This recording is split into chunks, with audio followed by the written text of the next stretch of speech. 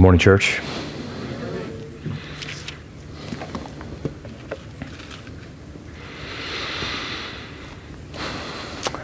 Now I know that you know that God is sovereign. I know you know that God governs and guides every moment of our lives, that God directs the affairs of human history, everything from the orbit of planets in their galaxies to the floating particles of dust that float in the sunlight. Everything is under the absolute, undisputed dominion of the living God. I know you believe that. At least I hope you do. But you see, the catch is the sovereignty of God. Oftentimes, it doesn't feel how we think it should feel. And most of the time, it doesn't feel like anything at all.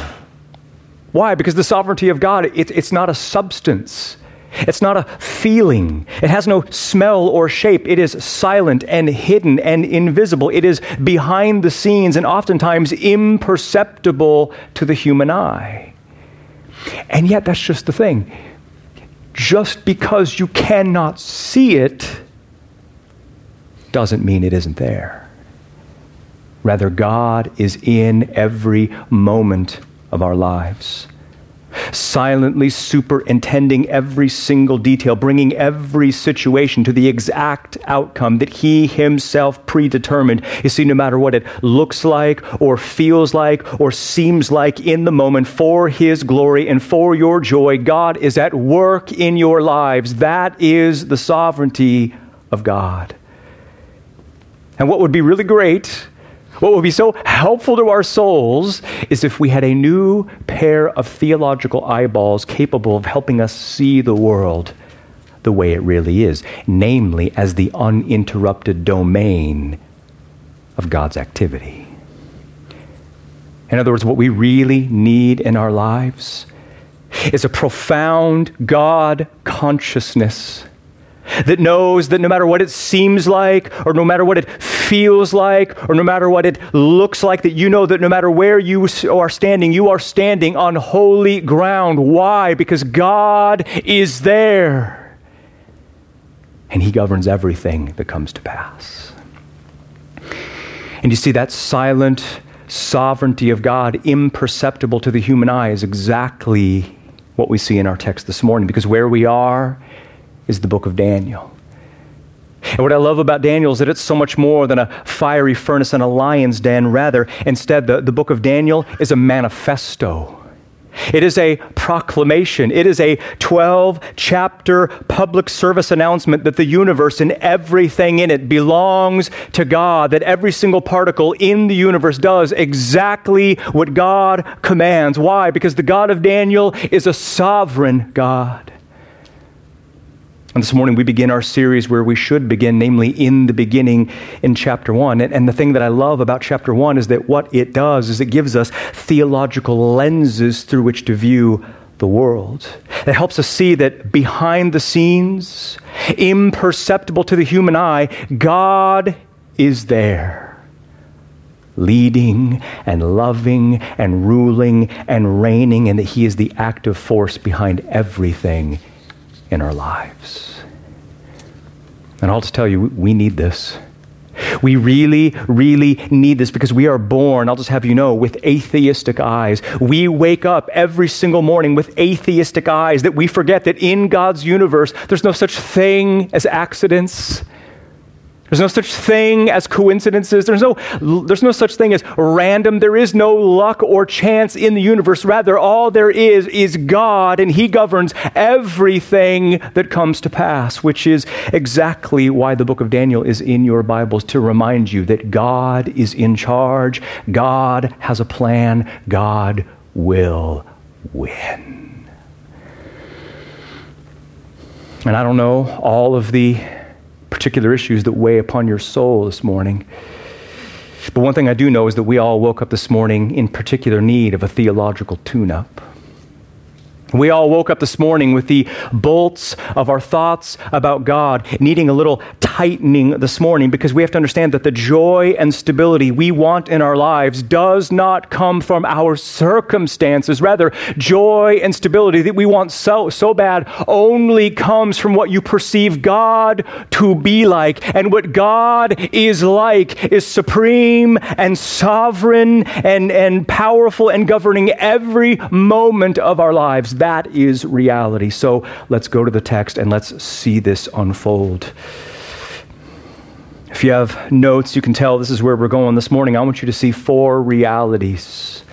Four realities about the sovereignty of God that produce joy and stability as we wait for the Messiah to establish his kingdom. That's where we're going.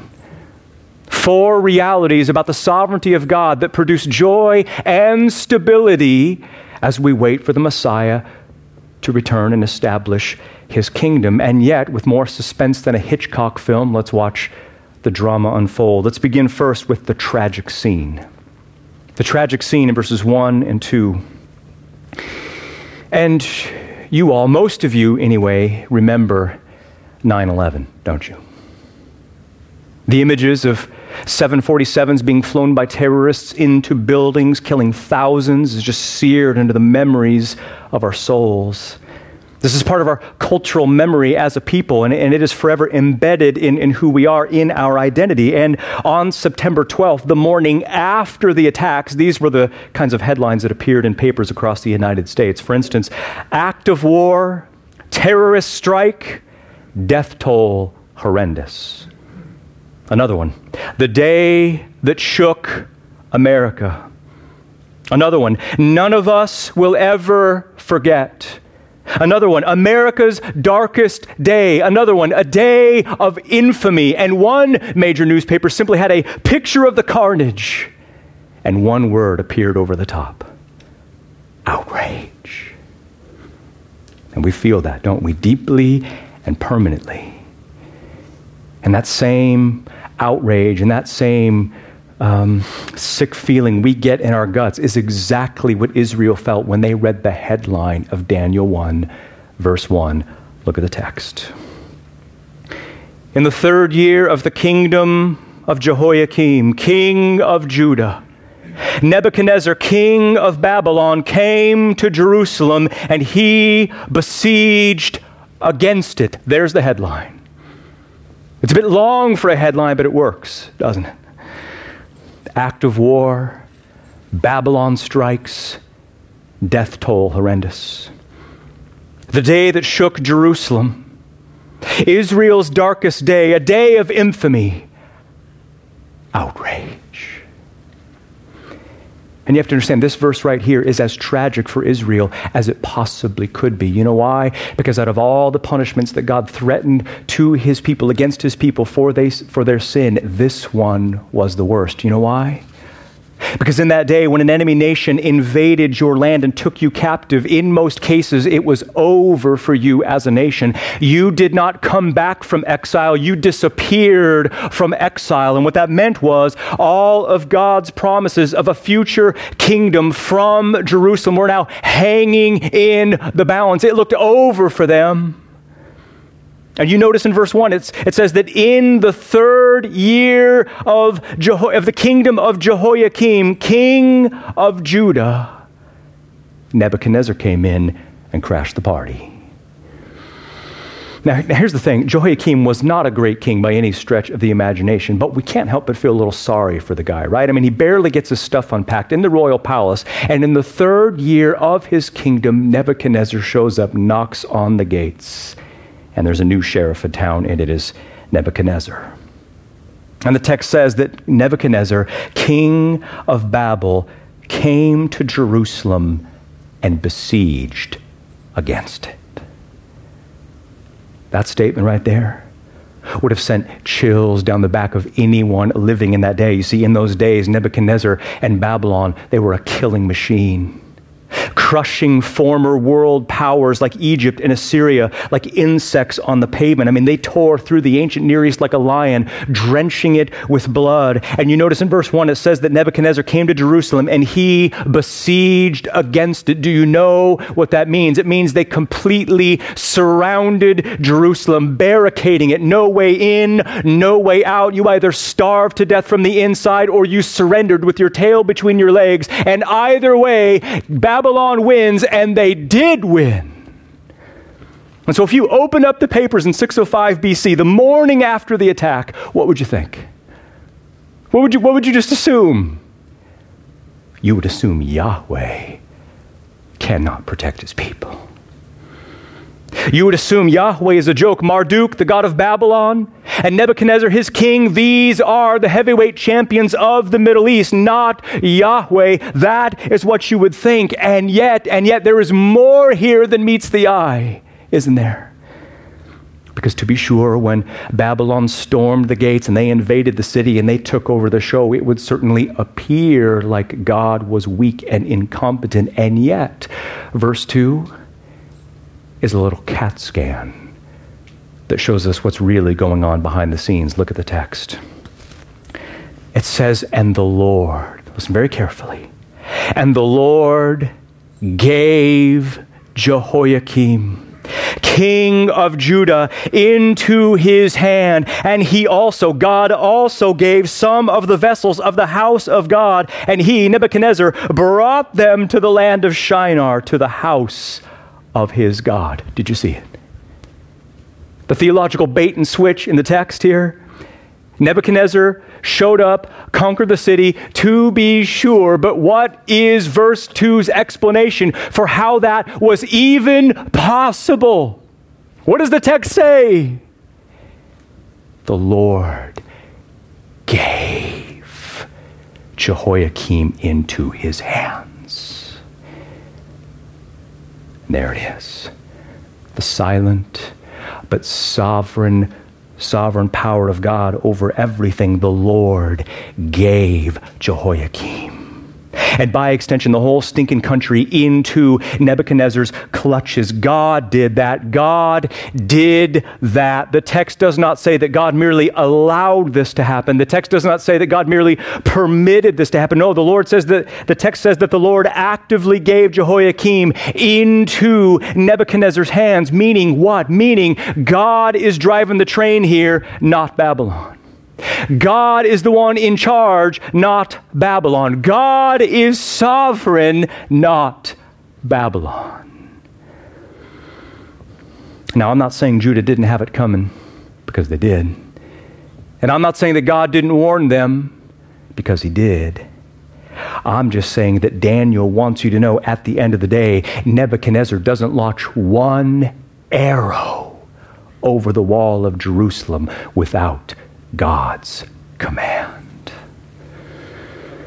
And here's the thing you have to understand. That word gave in verse 2, that is the most important word in the entirety of the chapter. You know why? Because 3 times Daniel uses that word to describe the silent sovereignty of God, active as the active force behind every single event in human history, in life. Because the reality is, just because you cannot see his power does not mean it isn't there.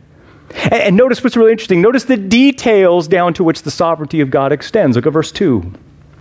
It says that the Lord gave, because here's the question, what else did God give into Nebuchadnezzar's hands? It's very interesting. The Lord gave some of the vessels of the house of God. And he, Nebuchadnezzar, brought them to the land of Shinar, to the house of his God. Think about it. The gift of God, as it were, to Nebuchadnezzar were some of the very vessels used in the temple for worship.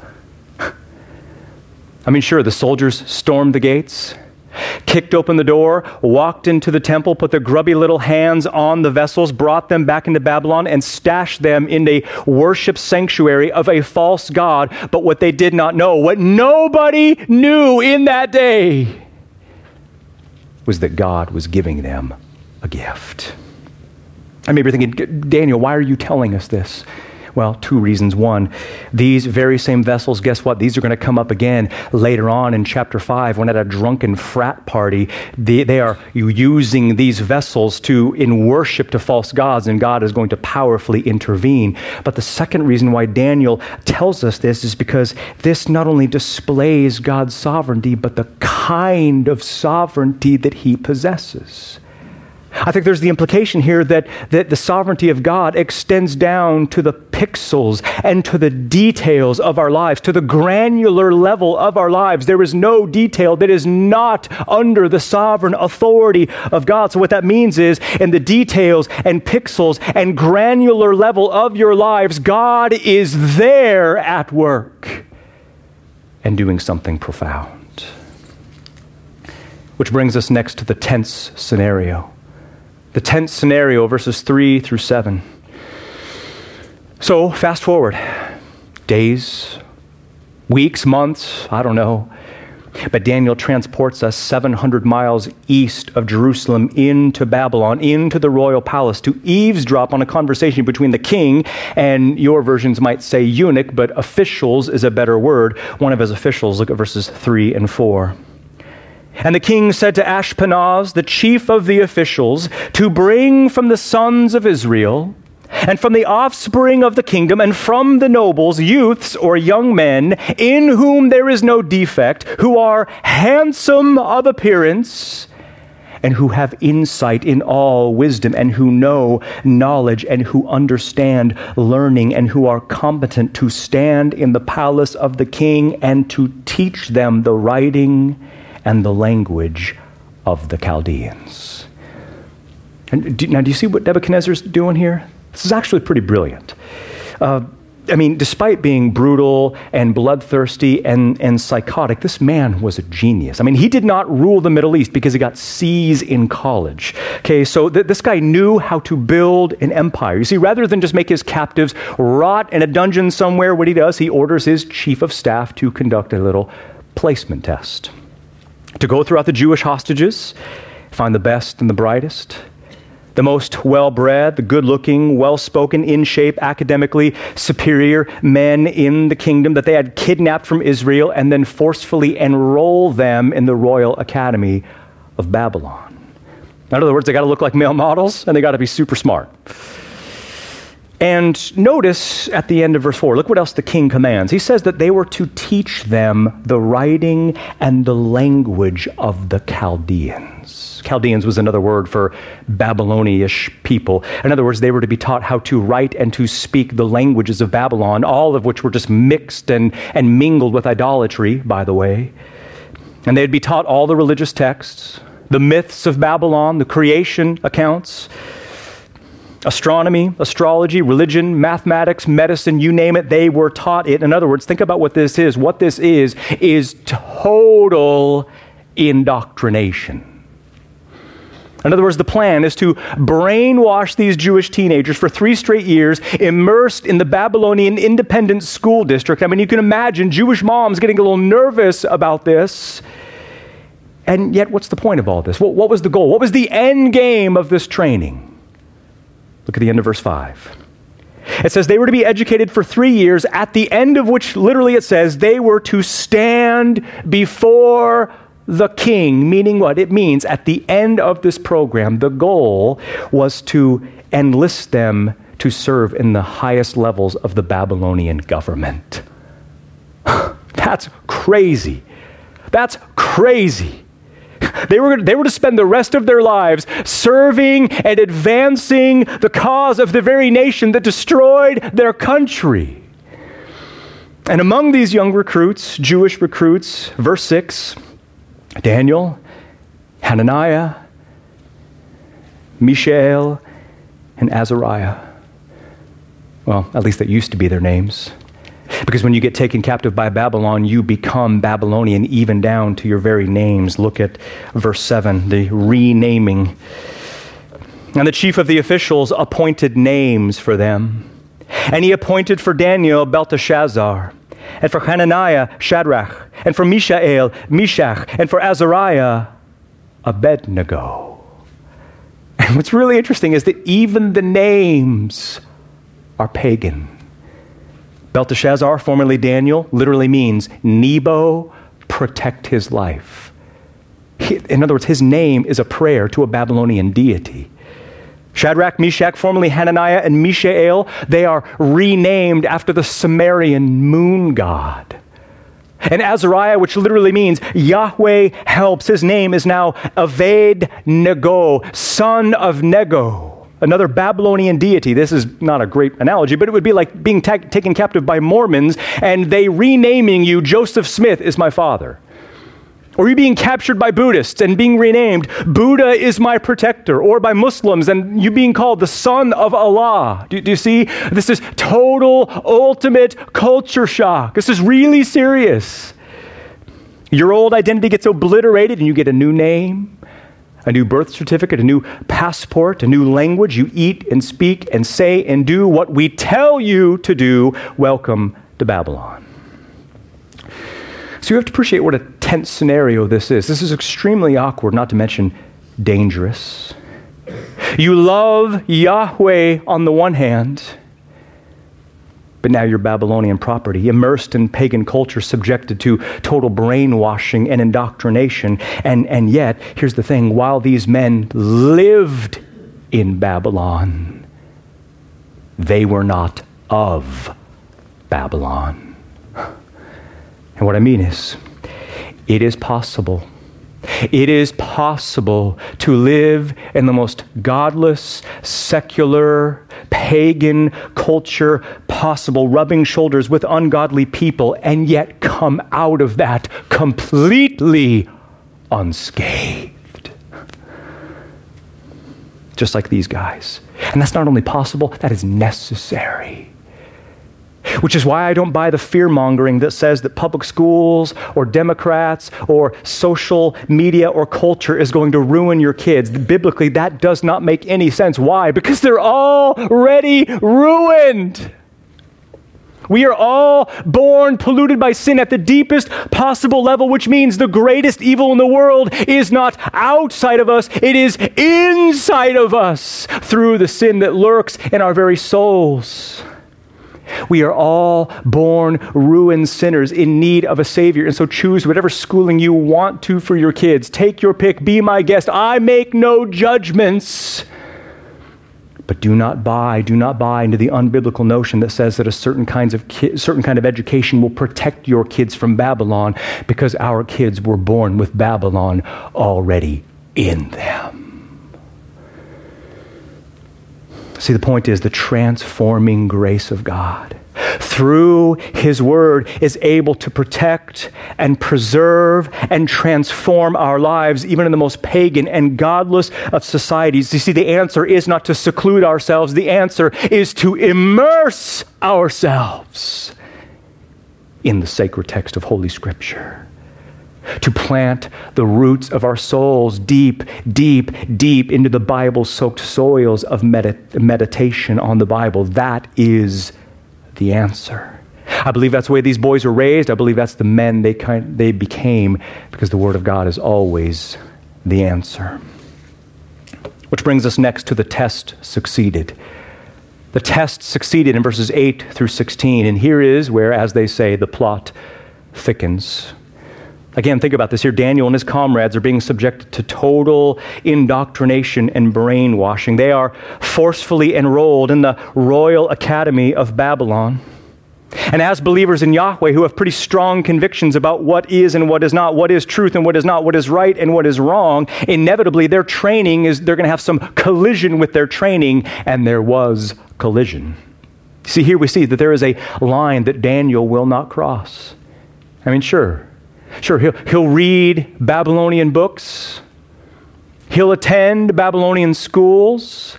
He will speak Babylonian languages. He will work in the Babylonian government. But one thing he will never, ever do is disobey the Word of God.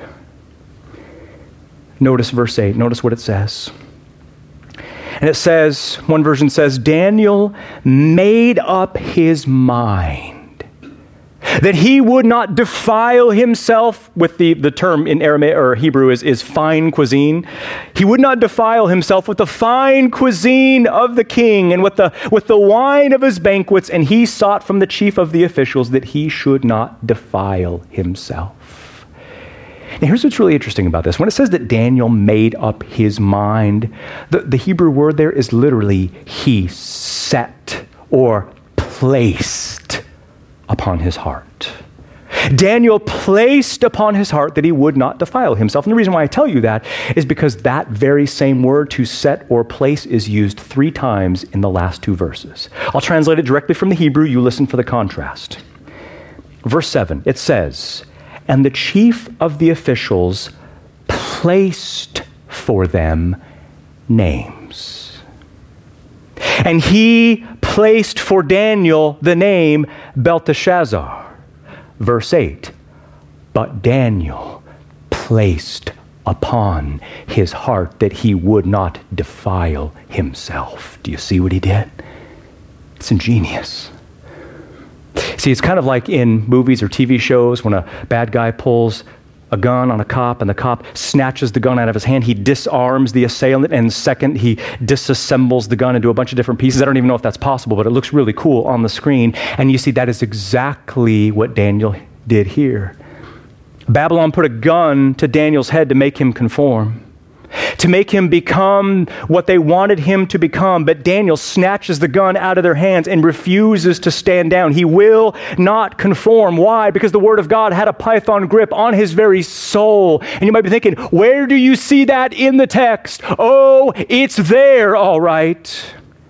Lurking in the background of verse 8, because here's the thing. When it says that he would not defile himself with the food of the king, the background to that is none other than the Mosaic law. Genesis through Deuteronomy, probably particularly Leviticus and Deuteronomy. And maybe the issue is because there was sausage and pork and BLTs and other foods forbidden by the law of Moses. I'm sure that was the case. But you see, at the end of the day, probably what it really was is that the food from the table of the king, get this now, was inseparably intertwined with the worship of idols. Food from the gods to be enjoyed as worship of the gods. And obviously that is a line that Daniel is not going to cross. Why? Because Israel was to be a holy people. And the essence of true holiness, get this now, is not just right morals, it is right affections. In other words, Daniel would not budge on this because he loved God as the treasure of his soul. Don't you see, the issue here was the holiness of God. The issue here was the glory of God. The issue at the end of the day was what God said in his word, even down to the very food that he ate. This was the deal breaker of the universe. Bottom line, they would not sin against the living God. And so what does Daniel do? Start a protest? Do a hunger strike? Throw a hissy fit? No, none of the above. Instead, look at verse 8. "And he sought from the chief of the officials that he should not defile himself." In other words, not very flashy, not very dramatic, not very exciting. All he did was ask permission. That's it. He just asked permission. And yet, what this really is a well-placed opportunity for evangelism, wasn't it? I mean, at some level, he had to explain to this pagan official that he was a follower of Yahweh, that Yahweh was his king and that his allegiance was to the word of God and that he had to obey God rather than men, right? He had to explain at some level what was happening. Daniel had to explain to this pagan official that to eat this food would be to sin against God, that man shall not live by bread alone, but on every word that proceeds out of the mouth of God. That was the issue. And you see, don't you, what Daniel was willing to risk here? The jeopardy that this request put his life in, that the price was enormous here. I mean, the issue is that he wouldn't merely be expelled from the Academy of Babylon, but he would risk offending Nebuchadnezzar and suffer a horrifying and painful death because of his insubordination. That's what's at stake. But again, God intervenes. Quietly and silently and invisibly, to be sure, but he intervenes nevertheless. Look at verse 9. It says, and God gave Daniel mercy and compassion, or favor and compassion, before the chief of the officials. And there it is again, gave. God gave. Do you see it? The most important word in the whole chapter. What is this?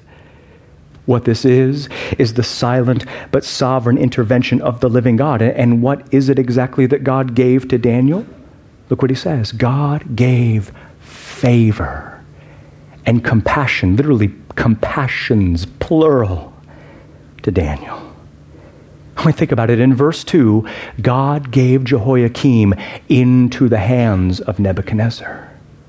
And here he gives Daniel favor and compassion in the eyes of this pagan official. What does this mean? It means exactly as it sounds. Think about this here. Daniel told this official that they would not eat this food and sin against their God. And could they please make other arrangements? And God intervenes. Literally, God stepped in this moment to cause this man to respond to Daniel's request in a way that he never otherwise would have responded. I believe that's the implication of the text. God gave Daniel favor and compassion. I believe the implication is God prevented what would normally happen in this scenario, and he brought about a different scenario that otherwise never would have happened had he not intervened. Because how did the man respond? How did he respond? He cared. He gave a rip. He had compassion, and instead of responding how he would normally respond, he had sympathy for Daniel instead. Why? Because the text says God gave it to him. Now think about it. This guy had been doing this job for years, probably, right? Hundreds of recruits he watched come through the program. This was just a job, a paycheck. These guys were just a number, a name, and a system, the tool for the Babylonian Empire. What did he care about their religious convictions? And yet he did care because God intervened and caused him to care. Don't you see? God was there in that moment, in that conversation, silently, invisibly, behind the scenes, bringing about the outcome that he himself had predetermined. God was there because he's always there. And in every moment of your lives, he's also there, just as much as he was here. That's why I want you to think right now. I want you to think about the issues going through your lives right now. I don't know what all of them are, but what I do know is that some of you are dealing with chaos in your lives. Some of you have pressure and fear and anxiety. Some of you have confusion about what you're supposed to do in a particular situation. Some of you have incredible pain and loneliness and temptation in your lives. And sometimes in those moments, we are tempted to think, where is God in all this? I don't see God. I don't feel God. I don't sense that God is anywhere involved in this situation. And yet be very careful about that.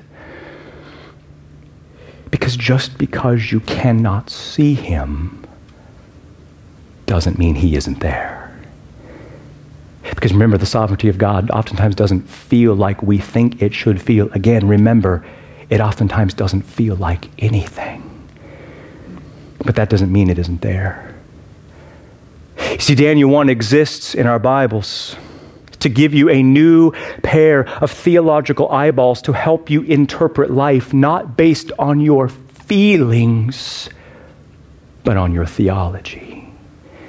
Because the theology of the Bible says no matter what you feel, no matter what you see, no matter what you sense with your intuition, no matter what it looks like in the moment, God is there in the totality of his being, and in Christ he is for you. in Christ. God is for you. What does that mean? That means Jesus bought that for you. Christ purchased with his blood the favor of God on your behalf so that you know that no matter what is happening in your life, God is powerfully and irreversibly for you. God forbid that Romans 8 would ever become cliche in our lives. It's in your notes. Look what it says. And we know that God works all things for good to those who love God, to those who are called according to his purpose. What then shall we say to these things? If God is for us, who is against us? He who did not spare his own son, but delivered him over for us all, how will he not also with him freely give us all things? You can take that to the bank. I mean, you almost want to applaud and clap for something. Well, that's incredible, and it is applause worthy. You can take that to the bank because God is irreversibly and powerfully for you in Christ. And yet, be that as it may, the sovereignty of God oftentimes doesn't move things always in the way we imagined, right? In the way we expected, because in verse 10, get this, the man refuses Daniel's request. He says no, kind of. You may think, well, wait, I thought the text said that God gave Daniel favor and compassion in the eyes of this pagan official. No, that's true. He really did. And yet look at the man's response in verse 10. He says, I am afraid of the king who appointed your food and your drink. Why then shall he see your faces looking more haggard, literally it's haggard in the Hebrew, than all the other youths who are according to your same age, and you shall forfeit my head to the king. Shows what kind of man Nebuchadnezzar is, and he knew it. You see, what we find out in verse 12 is that Daniel had offered an alternative menu to the king's menu. What we find out is that Daniel proposed that instead of the king's food, that he and his comrades eat only vegetables and water. Think of it, an all-vegetarian diet, Carlos Swanson's dream. And the guy's reply is, have you lost your mind? Are you crazy? I say, let me tell you how this is going to go down. Speaking for the guy, in colloquial terms. Here you are, you're eating your celery and your carrot sticks. And here's all the other recruits eating their high-calorie, high-protein diet, looking like professional athletes, while you look like slaves in a prison camp. And the king's going to take one look at you, and he's going to know, I didn't do my job. And if that happens, I'll not only lose my job, I'll lose my head also. Pass, no thank you. So, in a sense, his answer kind of, sort of, is no. And the reason why I say in a sense, kind of, and sort of, is because, get this, if you look very carefully, his answer is not actually a direct refusal. It's not. You see, you can't hear tone in the text, but I think the context gives the indication that maybe he is holding out the possibility that although he can't grant the request, maybe something could be done. I think he's saying, look, I personally can't do this for you, but maybe there's something that can be done. Why do I say that? Because notice verse 11. Notice what happens. Daniel goes to the warden, the guy underneath this official. He goes underneath him, and he presents the exact same request. So I think the issue is maybe a little behind the scenes here. I think the chief of the officials is like, look, I'm not willing to get my head cut off, but maybe I'll be willing to sacrifice the guy below me. I'll sacrifice his head. So, don't ask, don't tell. I won't look, you just do your thing and I'll turn the other cheek. I think that's, or turn, not the other cheek, turn the other way. Mixing analogies here. But notice verses 11 and 12. Here's Daniel's proposal. Test your servants for 10 days. And let them give to us from the vegetables, and we shall eat, and water, and we shall drink. And let our appearance and the appearance of the youth who ate the fine cuisine of the king, let that appear before you, and do with your servants as you see fit. You see the proposal he makes here? He offers him a no risk, no loss, 10-day trial where Daniel and his comrades get only salads and water While everyone else gets filet mignon and garlic mashed potatoes and caramel apple pie. I always pick the same 3 foods every time I use a food analogy. And after 10 days, get this, after 10 days, if they don't look healthier and stronger and more well-built than the other guys who ate the food of the king, the high-calorie food of the king, end of verse 13, do with your servants as you see fit. Now, maybe you're thinking what I was thinking when I was looking at this, well, wait, aren't vegetables and water better for you anyway? I mean, this isn't really much of a test. Aren't they going to look better anyway? But you see, that's the issue. Health wasn't the issue. Appearance was the issue. You see, the diet from the king was specifically designed to produce a certain kind of physique. One that would make the men look strong and thick and brawny, something that eating only salads can never produce. So in those days, what kings wanted in their courts are strong, beefy men that looked like NFL quarterbacks, not people like me or Mr. Bean. Okay, that's what they're after here. So the point is, you see this, right? Yahweh is going to have to come through here. You see that, right? He's going to have to come through here. He is going to have to metabolically intervene and change the molecular structure of a lettuce to produce the kind of appearance and physique equal to that of eating the cuisine of the king. In other words, there's 2 ways this can go. God supernaturally delivers, or they die. And either way, God is glorified. Either by his deliverance or by their standing upon the word of God. And in verse 14, without recording a single word in response, it says that the man listened to them concerning this matter, and he tested them for 10 days. He listened. He agreed. He catered to Daniel's wish not to eat the food, and you tell me, why did he listen to Daniel? Why did he cater to the request? What theology in the text explains why he was willing to grant what Daniel had asked? I'll tell you why, because this moment right here was divine intervention. The man listened to Daniel and his comrades, not because he was passionate about vegan diets or because he thought this was a good idea, but because God is absolutely sovereign. This moment right here, this conversation right here, undetectable to the senses, God was at work behind the scenes, steering this man's thoughts and feelings and opinions to grant Daniel his request. I'm not saying that's easy to understand. I'm just saying that is the implication of the text. Jared, how do you know that? Because verse 9 already told us. God gave favor and compassion. And thus he brought about a scenario that otherwise never would have happened had he not intervened. And so I think the application to your lives is you not only have permission, you have the responsibility to ask God to intervene in your lives in the exact same way. I think you have the responsibility to ask God to intervene. Think about it, the conversation that you really got to have, that you really don't want to have because it might blow up in your face, ask God to intervene. The gospel conversation that you're kind of scared to have and you don't really want to have, but you know you should have, and you know it's what's good for their eternal souls, and yet you're not really sure, you're afraid, ask God to intervene. A particular temptation in your lives that you know is coming, and you know that you do not have it within you to resist, what should you do? Ask God beforehand to intervene. Ask him to intervene in such a way that the only explanation is a sovereign God doing the supernatural. Well, verse 15, 10 days, 30 salads later, we get the test results.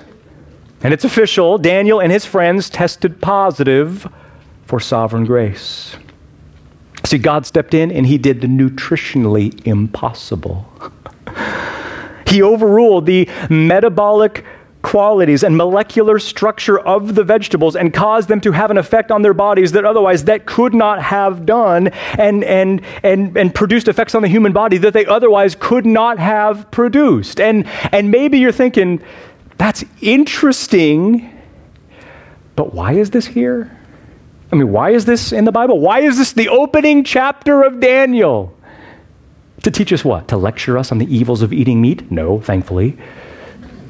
What else? To inspire us with the heartwarming tale of 4 teenagers who stayed pure in a filthy culture? That's true, but that's not the point of the text. Okay, wise guy, what is the point of the text? The point of the text is this. Listen very carefully. There is a God in Babylon. That's the point. There is a God in Babylon. On Babylonian turf, God is displaying that no matter where you are, what the situation is, how bad things look from your perspective, God always has home field advantage in Babylon. In American culture, in public schools, in the halls of Congress, God always wins. The point is, God is supreme, and there is no one like him. Psalm 115:3 says that our God is in the heavens. He does whatever he darn well pleases. That is the point. So the application, then, there is an application of that principle to your lives, and the application is obvious and undeniable. The point is that you must learn to trust. Not your instincts, but your theology. You must learn to trust your theology. The theology that says that despite what you see with your eyes and what you feel with your hearts and what you sense with your intuition, God is with you, active and moving and leading and guiding and governing and ruling the universe with absolute ease. That is the take home. You can take that to the bank. Which brings us finally to the triumphant sovereignty. The triumphant sovereignty of verses 17 through 21. And, to our shame, we tend to put Daniel and his comrades on a bit of a pedestal, don't we? And years of flannel graph presentations to kids seals into their memories that these boys are heroic and incredible. And I'm not saying they weren't godly and didn't have some natural giftedness, but I think it misses the point of the text. You see, I believe that the text alerts us, the clues in the text alerts us to the fact that these Jewish teenagers, although attractive and smart, were not necessarily anything special in and of themselves. Why? Because again, what we see is that they are the grateful recipients of the undeserved favor of God. Look at verse 17. And these 4 youths God gave to them. Does that sound familiar? And these 4 youths God gave to them learning and insight in all writing and wisdom, and Daniel understood every vision and dreams. And there it is again for the 3rd time in the chapter, the most important phrase in the whole chapter: God gave. God gave Jehoiakim into the hands of Babylon. God gave Daniel favor and compassion. And here God saw fit to give to these 4 Hebrew youths, in particular, exceptional knowledge and insight and wisdom. In other words, what they were was the top of their class. And again, I'm not saying they didn't work hard. And again, I'm not saying they didn't have any natural ability. I'm not saying they were just, a bunch of jocks and they didn't have any clue what was going on. I mean, they were some sharp guys. Otherwise, they would not be recruited. And yet, what the text says, what the text wants you to see, is that God is in control of the pixels and the details and the hidden genetic code of our lives. God rules it all. You see, God was at work in Babylon, putting his glory on display. And then notice in verse 18, at the blink of an eye, Daniel takes us to graduation day. Cap and gown and diploma in hand, the king orders all the grads to appear in his court so that he can interview them and, again, to find the best of the best and to employ him in the service of his kingdom. And watch what happens in verses 19 and 20. Look at the text. And the king spoke with them, and there was not found from all of them anyone like Daniel, Hananiah, Mishael, Azariah, and they stood before the king. And as for every word of wisdom of understanding which the king sought from them, he found them 10 times better than all of the conjurers and sorcerers who were in all of his kingdom. That doesn't mean they practiced those things. It just means that they had more insight than all of them. Again, these 4 men were absolutely brilliant, summa cum laude, top of their class. And why were they? Because verse 17 already said, God gave. God supernaturally implanted within them supreme intelligence and insight and brilliance way beyond their capabilities. Why? Because God was making a name for himself. God was making a name for himself, unbeknownst to Nebuchadnezzar and the entirety of the kingdom. God was putting himself on display. And whether or not Nebuchadnezzar got the message, and he probably didn't, very soon he was about to. See, you need to see this. The God of Daniel is a sovereign God. And speaking of the sovereignty of God, that brings us to four realities about the sovereignty of God that produce joy and stability in your lives as you wait for the Messiah to establish his kingdom. This is going to go really fast. 4 realities of the sovereignty of God. Number one, the sovereignty of God is a comprehensive sovereignty.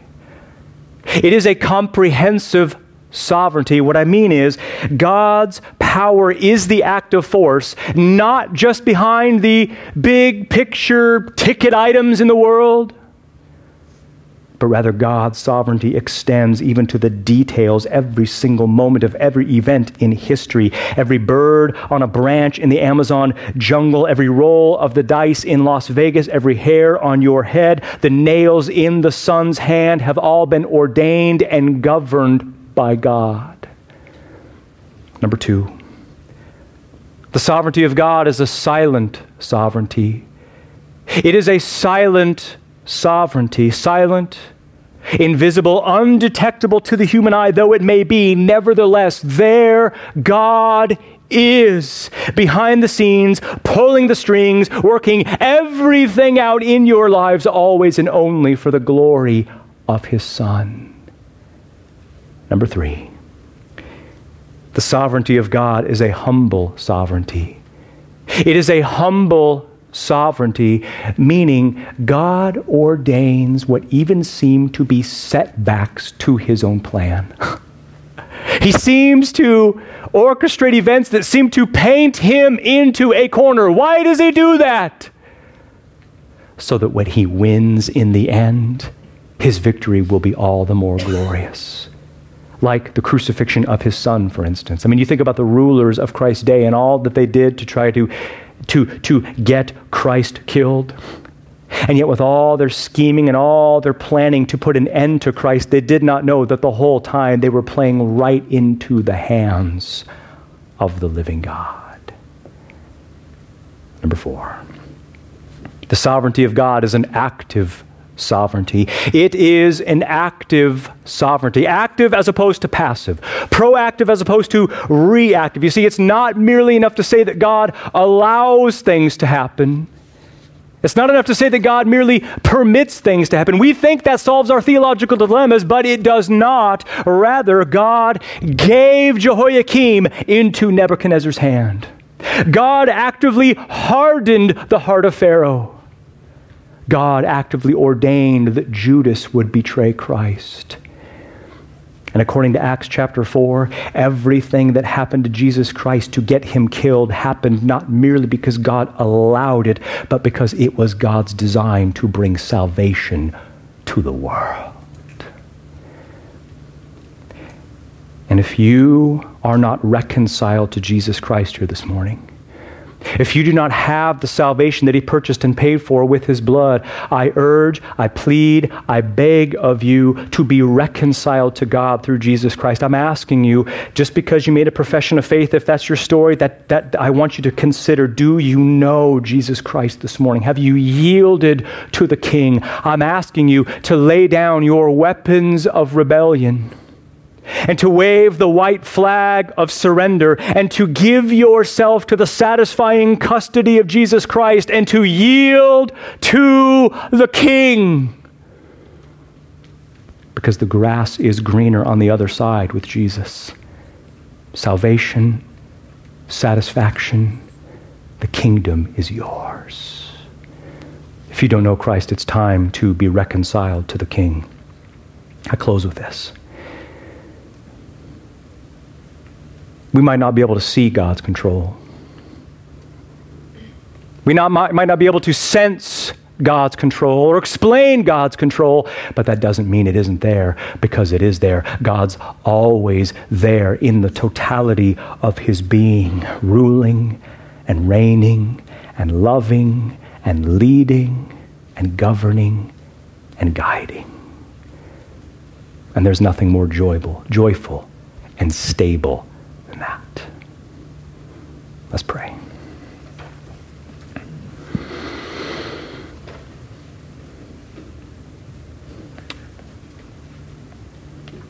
Oh Lord, is it a remarkable thing that you condescended as a man to walk on this earth, and not just that you would incarcerate yourself in human flesh, but that you would die in the place of people like us. Well, what a grand entrance for God in human history. And so we are so thrilled by that. Oh Christ, I pray that you would help us to trust you. You would help us to have a new pair of theological eyeballs that see the world the way it really is, namely as the uninterrupted domain of your activity. Oh Lord, help us to trust you. Help us to trust our theology, not our instincts, not our feelings, but to trust our theology. Help us to be a people who offer real, legitimate, bona fide hope to a culture filled with lost people.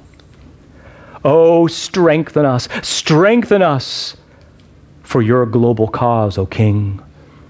Make us effective instruments in your hands, and may we be those who bring a message of peace and hope and joy and salvation to a people trapped in darkness. Oh Lord, help us. Strengthen us with the complete and perfect sovereignty of God over all things. In Christ's name we pray. Amen.